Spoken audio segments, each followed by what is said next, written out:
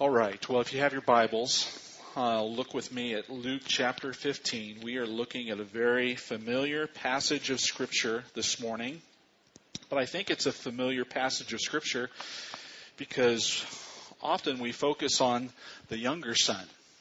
But this story that we're looking at this morning, we need to remember the audience that Jesus is speaking to.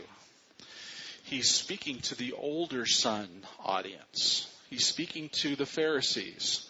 The Pharisees have asked Jesus the question, why do you continue to hang out with these sinners?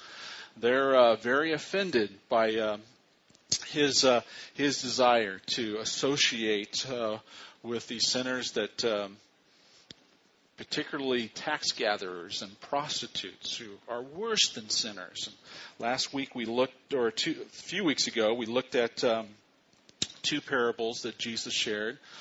And now we're going to be looking at the prodigal son story. But as we look at this, remember, keep in mind the audience that Jesus is speaking to. All right, verse 11. And Jesus said, there was a man who had 2 sons. And the younger of them said to his father, Father, give me the share of the property that is coming to me. And he divided his property between them.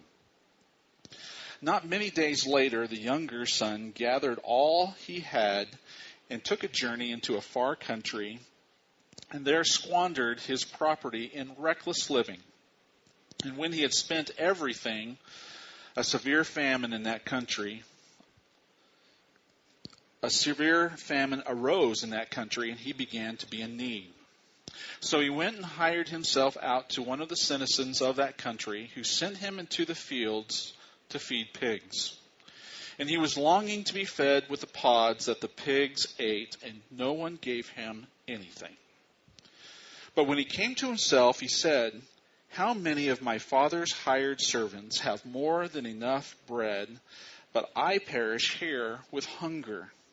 I will arise and go to my father, and I will say to him, Father, I have sinned against heaven and before you. I am no longer worthy to be called your son. Treat me as one of your hired servants. And he arose and came to his father. But while he was still a long way off, his father saw him and felt compassion and ran and embraced him and kissed him. And the son said to him, Father, I have sinned against heaven before you. I am no longer worthy to be called your son. But the father said to his servants, bring quickly the best robe and put it on him, and put a ring on his hand and shoes on his feet. And bring the fatted calf and kill it, and let us eat and celebrate.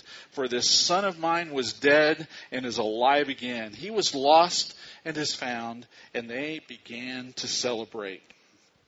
Now his older son was in the field. As he came and drew near to the house, he heard music and dancing. And he called one of the servants and asked what these things meant. And he said to him, your brother has come, and your father has killed the fatted calf, because he has received him back safe and sound. But he was angry and refused to go in. His father came out and entreated him. But he answered his father, look, these many years I have served you, and I have never disobeyed your command. Yet you never gave me a goat, that I might celebrate with my friends. And when this son of yours came, who has devoured your property with prostitutes, you killed the fatted calf for him. And he said to him, son, you are always with me, and all that is mine is yours. It was fitting to celebrate and be glad, for this brother was dead and is alive. He was lost and is found. The title of the message that is in your outline this morning is The Tale of the 2 Lost Brothers. Because Jesus in this parable is describing what lost really is. As Jesus shares this story, it's obvious that the younger son is lost. And as Jesus is sharing it with the Pharisees, it's obvious to them. But it's not obvious to the Pharisees about the older brother. And from this passage of Scripture this morning, Jesus is describing what sin really is. Not only is it a rebellious heart who's lost, but it's also a religious heart who's lost as well. And so that's what we're going to be focusing on this morning. What is lostness? And as a result, what's the answer to our lostness? And so we're going to look at both sons. And we start with the younger son. And I've kind of divided the younger son story up into 3 different scenes. This is Act 1. And in verses 11 through 13, we see the request. It's a shocking request. And this younger son represents a heart that is rebellious. He represents rebellion. And in his rebellion, he makes a shocking request. He wants his father's inheritance now. This younger son isn't concerned about his relationship with a father. He doesn't want his father. He wants his father's stuff. He wants his inheritance right now. In other words, he would prefer that his father was dead so that he could have his father's stuff. But he doesn't have time to wait. And so he makes a request for his third of the inheritance right now. And he's because he's the younger son, he's entitled to a third of the inheritance. The older son is entitled to 2/3 because once the brother passes on, he will now become the patriarch of the family, and he's taking care of his siblings. And so at his request, the father sits down with both sons, and he gives the 2/3 to his older son and the 1/3 to his younger son. And notice the father's heart in this passage. He honors the request. You know, this is a very painful situation for the father. And yet in the son's rebellion and the rejection of the father, this loving father honors his son's request. This story is known as the prodigal son. And when we think of the word prodigal, we think of somebody who's lost and wandering aimlessly and living life foolishly. But when you look at the word prodigal in the Webster's dictionary, that's not what the word means. The word means recklessly spendthrift. And a synonym for spendthrift is extravagant. And this describes the father, the father of the son, just as much as it does the prodigal son. Yes, the son went out and spent his money foolishly, but the son did, but the father is spending his money on his son as well. He's spending it lavishly on his son in spite of his rebellion. There's extravagant giving on the father's heart in this passage of Scripture. And so that's scene 1. The son makes a shocking request. In scene 2, verses 14 through 19, the younger son is a desperate situation. I mean, it can't get worse. The Bible says he's feeding pigs. Okay, now he's sharing this parable to Jews. And as we know, when it comes to Jewish culture, it's humiliating even hiring yourself out to Gentiles. This prodigal has hired himself out to a Gentile. He's working for a Gentile, and he's feeding pigs on his farm. How humiliating is that?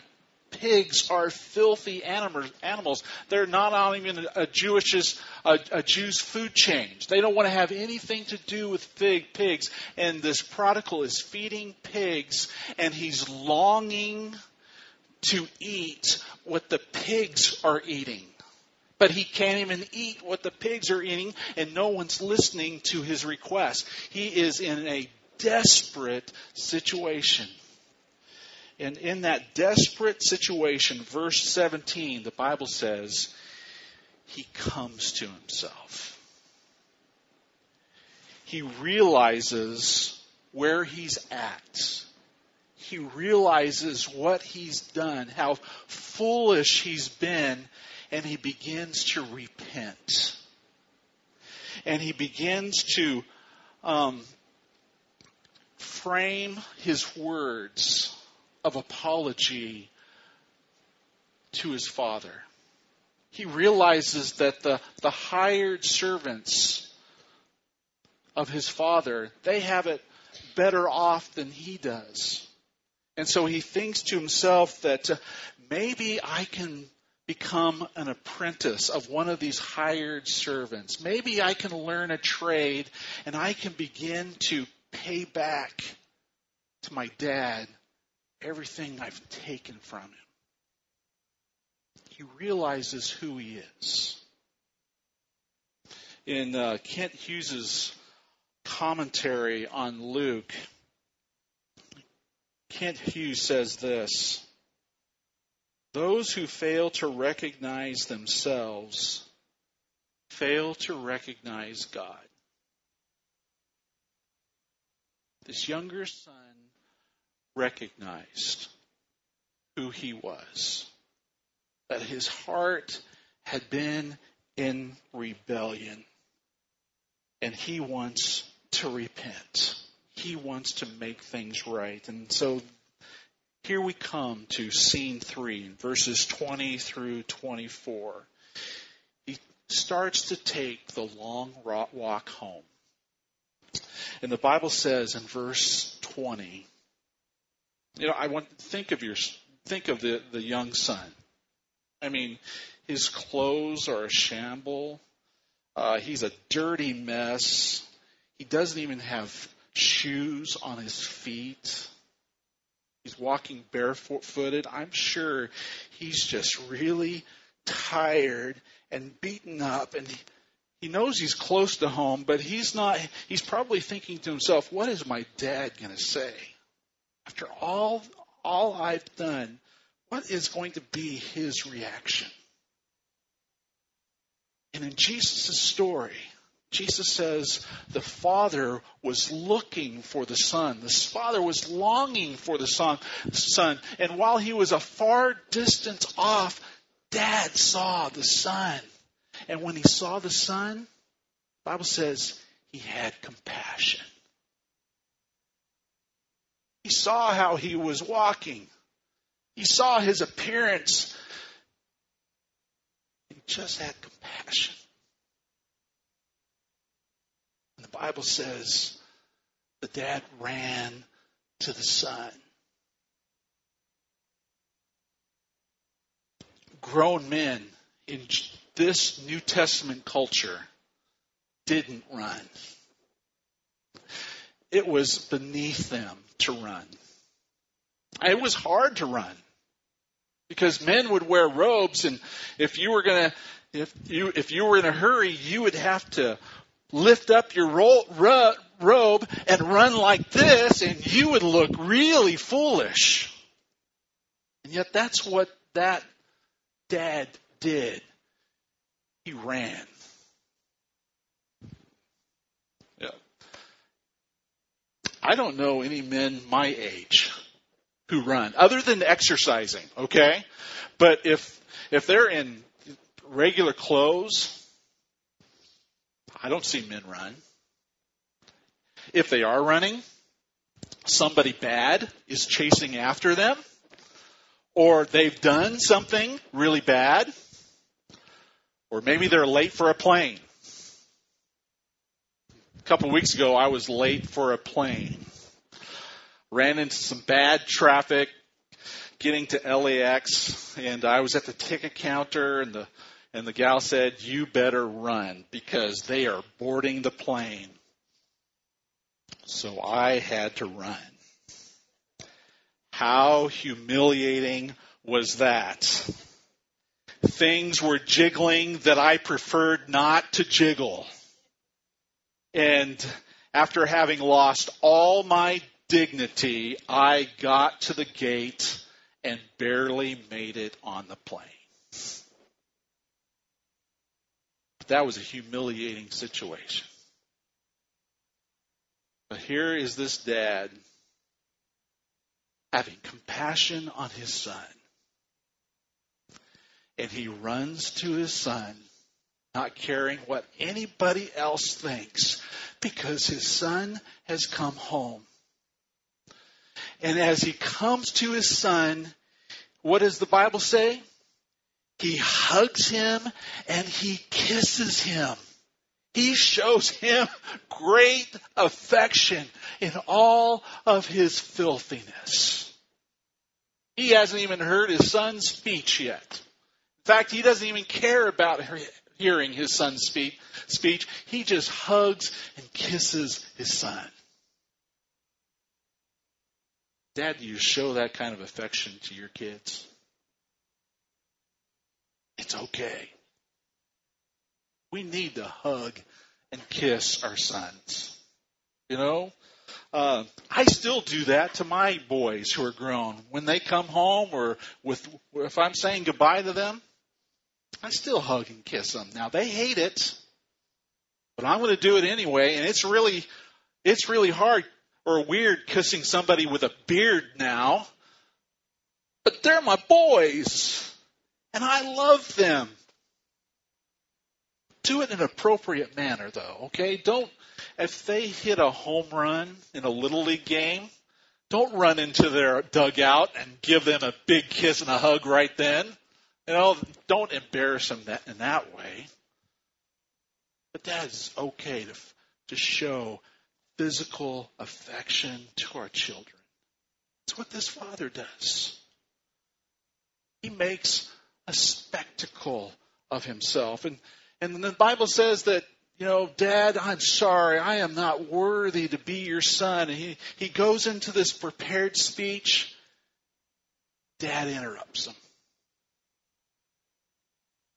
Dad sabotages the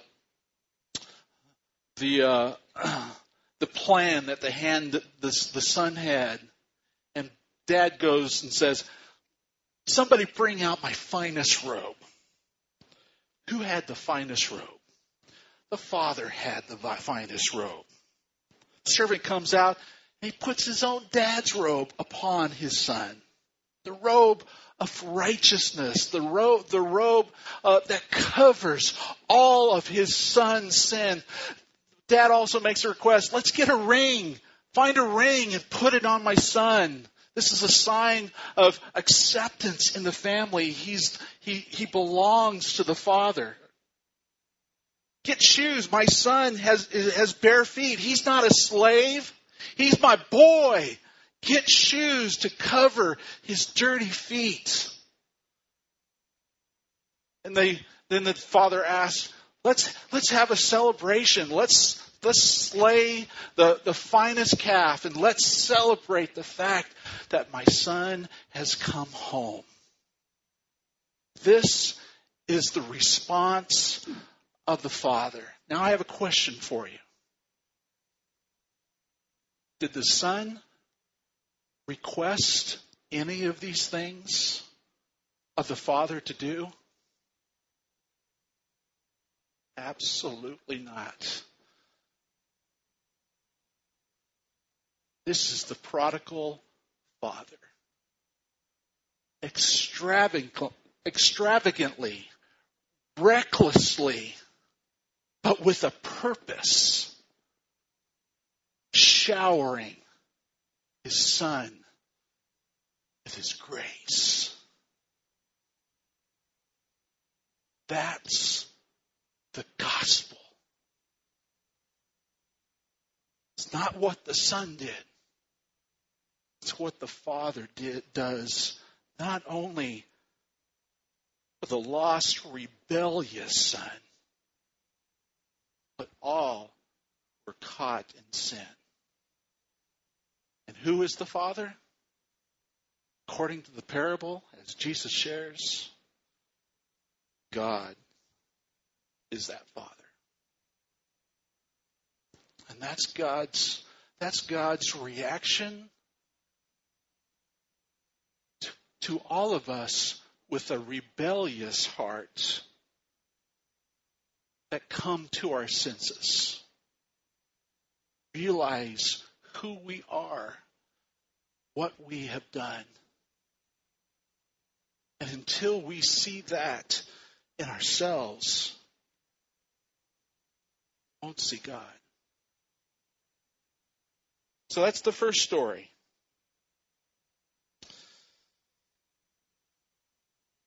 Jesus in this first act is pointing out that lasciviousness, rebellious, immoral lifestyles certainly are not the answer. This is what the Son thought. If I could just have my inheritance and I can go and I can just live my own lifestyle, this will be the answer to what my heart longs for. And Jesus is sharing, this is not the answer. We know that this son, in that desperate situation, was clearly spiritually lost. But then we come to Act 2.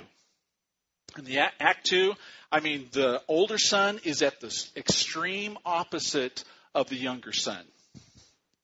And Jesus is going to point out in this passage of Scripture that the older son is just as lost as the rebellious one. In fact, maybe dangerously more lost than the younger son, because it's his self-righteousness, it's his good works that have blinded him to who the Father really is and wants to do in his life. The lost older brother represents religion. The older brother is hardworking. He's compliant. You can always count on the older brother. But all for the wrong reasons. This older brother, as he works hard, there's no joy. He's working in a way that he might manipulate his father. He wants to show his father that the father is in debt to the son. That this inheritance that he's received, the 2/3, he deserves it. The father owes it to him. Because this son has been working extremely hard. In fact, he's been working even harder while the prodigal, the foolish one, is no longer there at the dad's house. And so this older son is working even harder. He doesn't have the help of his younger son. But I want you to see this about the parable too. This older brother, he never went out to try to find the younger brother. If he was a loving, true older brother, he would have been concerned about his younger brother and gone out and tried to help him. But we don't see that in this passage of Scripture. In fact, it's a good thing that the younger brother didn't meet the older brother on the way home first? What if he had met his older brother before his dad? Do you think he would have made it home? Probably not. He would have realized, wow, I really am a loser. And I don't belong here. Church, there's a message for us this morning as a church.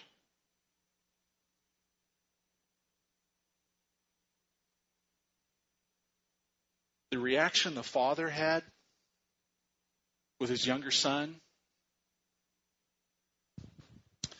is the reaction that the church needs to have with the prodigal sons coming back.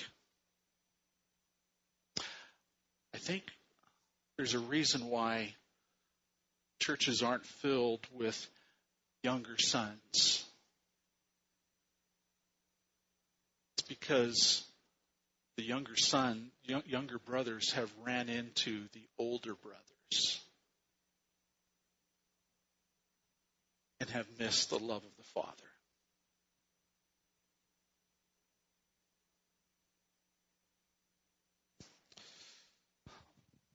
Let's go on. What are the signs of a religious brother's heart?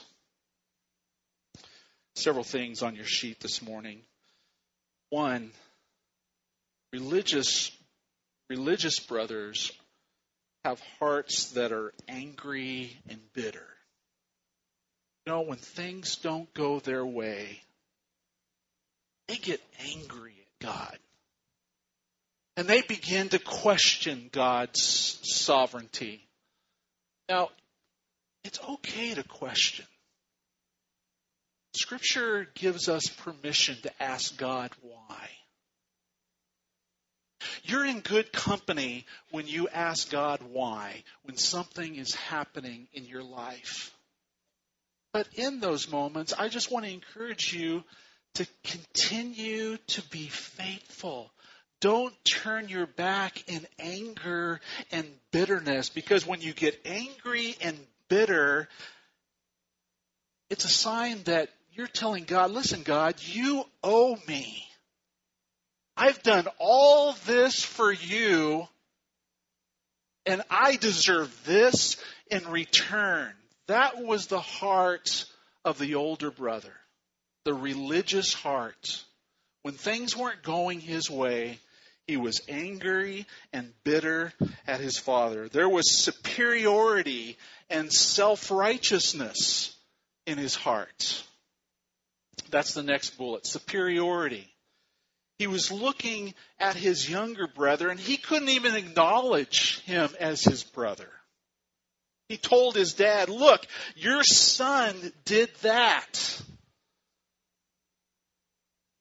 And he's coming across far superior than his younger brother. I mean, he was so good, it was beneath him to go into the celebration. His pride, his good works, his self-righteousness prevented him, kept him from going into the party. The father came out and he pleaded with his son, son, all that I have is yours. Come into the celebration. But his pride wouldn't let him go in. Another sign of a religious heart is an unforgiving, judgmental attitude. He spent his money foolishly on prostitutes. Father, how can you forgive him? He wasted his inheritance. He had an unforgiving spirit. He was totally self-centered. He was just as guilty of wanting his father's stuff as his younger brother was. I've done all of this for you, and you've never given me a party. He's doing it all for all the wrong reasons. Finally, in a self-centered religious older brother heart, there's joylessness. There's fear-based compliance. All these years I've been slaving for you, verse 29. And so Jesus' message to us, I know the time's late, and I want to finish this message this morning, but Jesus' message to us is that the hard-working religious son was just as lost as the rebellious younger son. Self-righteousness, good works blinded him from seeing the need for his Father's grace. And church, if we're going to receive the Father's grace, the prerequisite is realizing that we need it. It's grace. We can't earn it. It's freely given to us, but we must come to our senses. So the older son, the younger son, they both represent the culture divide that's in our society today. The younger son represents the worldly, liberal thinking way. They think that open-minded tolerance, whatever is right for them, that's what works. And the younger son looks at themselves, and they're thinking to themselves, listen, liberalism is in, narrow-minded, bigoted people are out. And this is the camp of the younger son. But then there's the camp of the older son. The moral, the religious, the conservative way of living.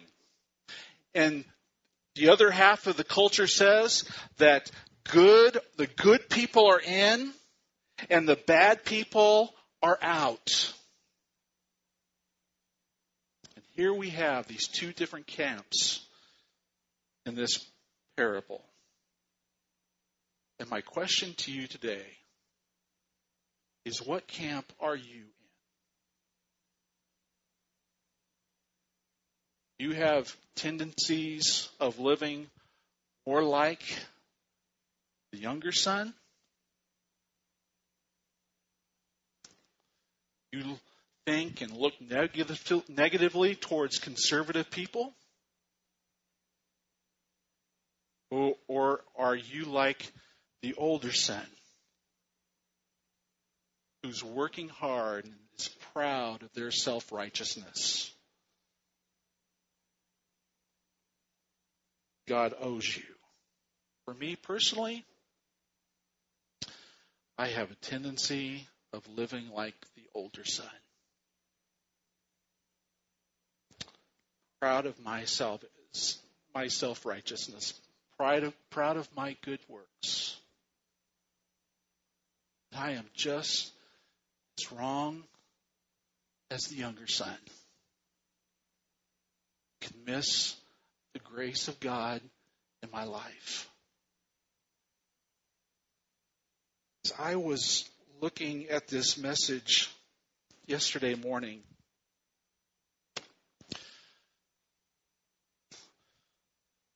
I was asking the Lord, how can I make this clear? How can I illustrate what Jesus is trying to get across to us? And at 7 o'clock in the morning, out of the blue, at this very point in sermon preparation, my son sent me a picture of Mel Gibson on the set directing The Passion of the Christ. And in this picture, I was going to show the picture, but I thought, well, it might offend some people, so I didn't want to put it on the screen. But he's talking to Jim Savilius. I'm not sure the actor who played Jesus, how to pronounce his. Caviezel, thank you.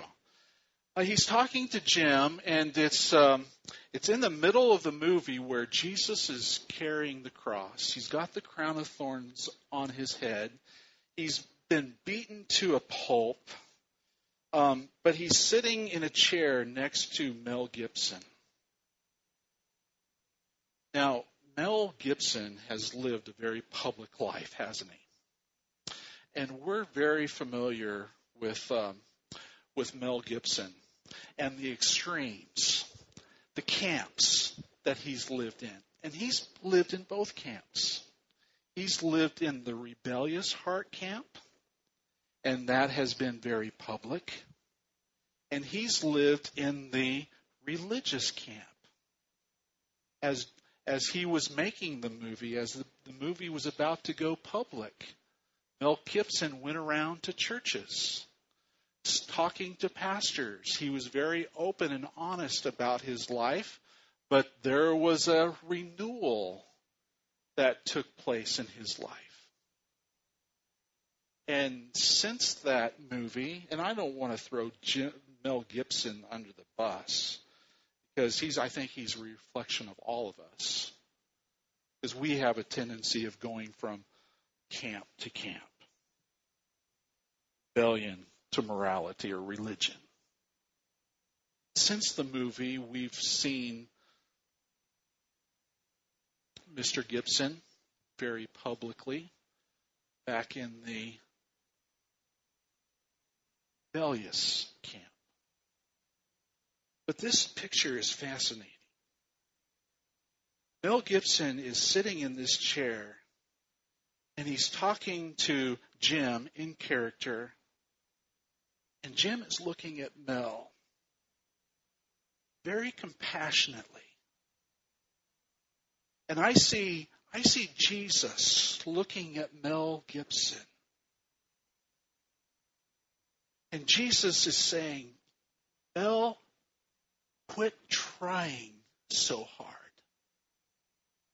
The answer isn't the rebellious heart, and the answer isn't the religious heart. The answer is me.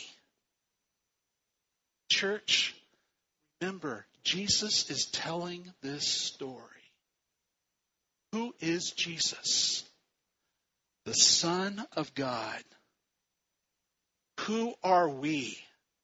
Children of God. Jesus is our older brother. Jesus is the true older brother. And Jesus has gone in search of all who are lost. And Jesus gave everything. Jesus gave everything so that we might enjoy a relationship with the Father.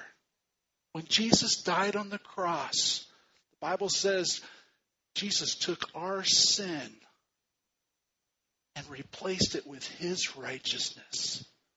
He gave us His robe of righteousness. We are God's children. We wear the ring now. He put shoes on our feet. We have been freed from the slavery of sin. And we have been invited to the great feast,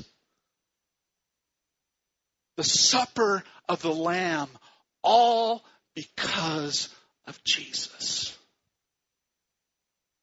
The answer for us, church, is not the rebellious heart or the religious heart. The answer is Jesus and the humble heart. To have two passages of Scripture in your outline, paraphrasing those, God is opposed to the proud and gives grace to the humble. God is compassionate for the humble and keeps His distance from the proud. The message of this parable this morning is we need to realize who we truly are so that we can see God's grace.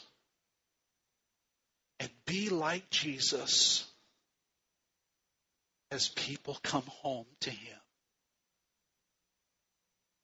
Not standing in judgment and making them feel even more unworthy.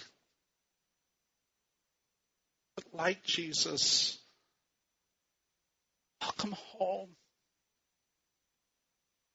I've poured out everything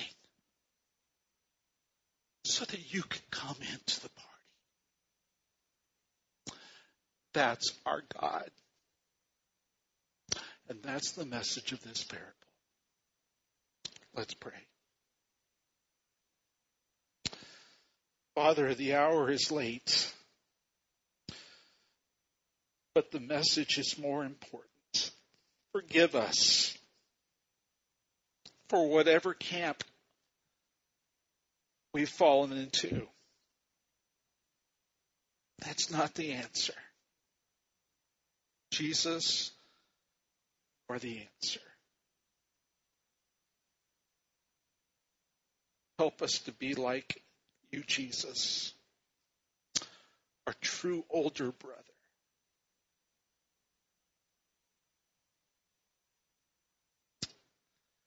Fill this place with people who want to know you.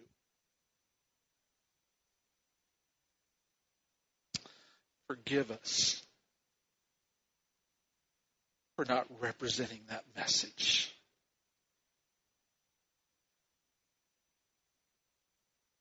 What's God saying to you this morning?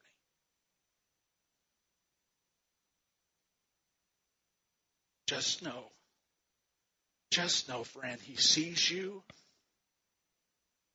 and He has compassion for you.